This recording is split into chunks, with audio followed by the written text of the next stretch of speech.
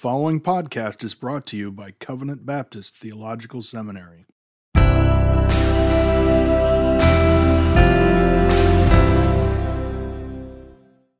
Welcome to Confessing the Faith, a theological and devotional walk through the 1689 Baptist Confession of Faith.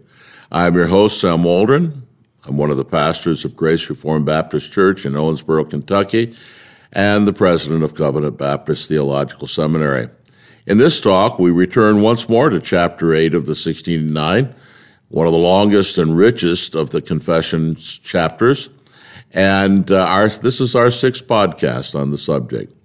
In these podcasts on the glory of Christ's person, we have briefly considered his specific personality, unqualified deity, true humanity, and sinless integrity.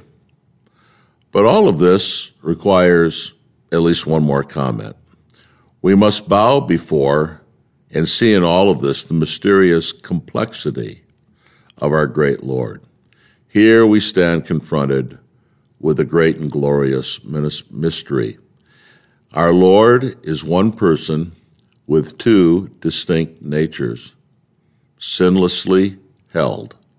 All these truths that we have looked at must be held together.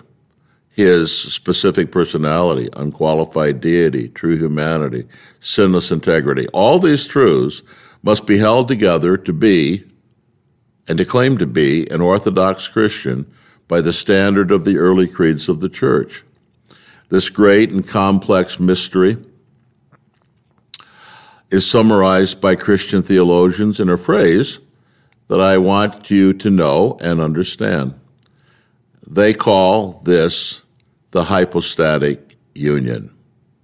Now, this phrase may sound a little mysterious, but it affirms that the one person of the eternal Son of God unites in himself both the divine nature and human nature, but without confusing or mixing them. The 1689 follows the Creed of Chalcedon very closely here and asserts three things about this hypostatic union. It asserts the fact of the union.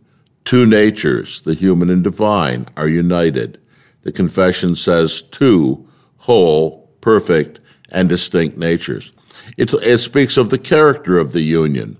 It says that these two natures, in spite of this union, remain different and distinct. The confession says that they are united, but without conversion, composition, or confusion. And then it speaks of the means of the union. These two natures are united by the person. The confession says, inseparably joined together in one person. That's what the term hypostatic refers to. Hypostasis is the Greek way of referring to a person, a real person, a distinct person. All of this may seem, of course, a little complex and difficult. It certainly is mysterious. But it is also, I want to say, absolutely necessary for us to understand and for it to be true if the gospel of Christ itself is going to work. For the cross of Christ to redeem one person with both a human and a divine nature had to die for us. Without the hypostatic union, the cross cannot save. Christ had to be both God and man in two distinct natures for men to be redeemed by his death.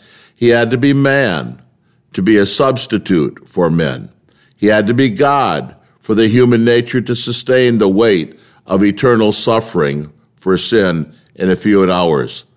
Yes, the hypostatic union is mysterious, but it is also most necessary and most essential for the gospel of Christ.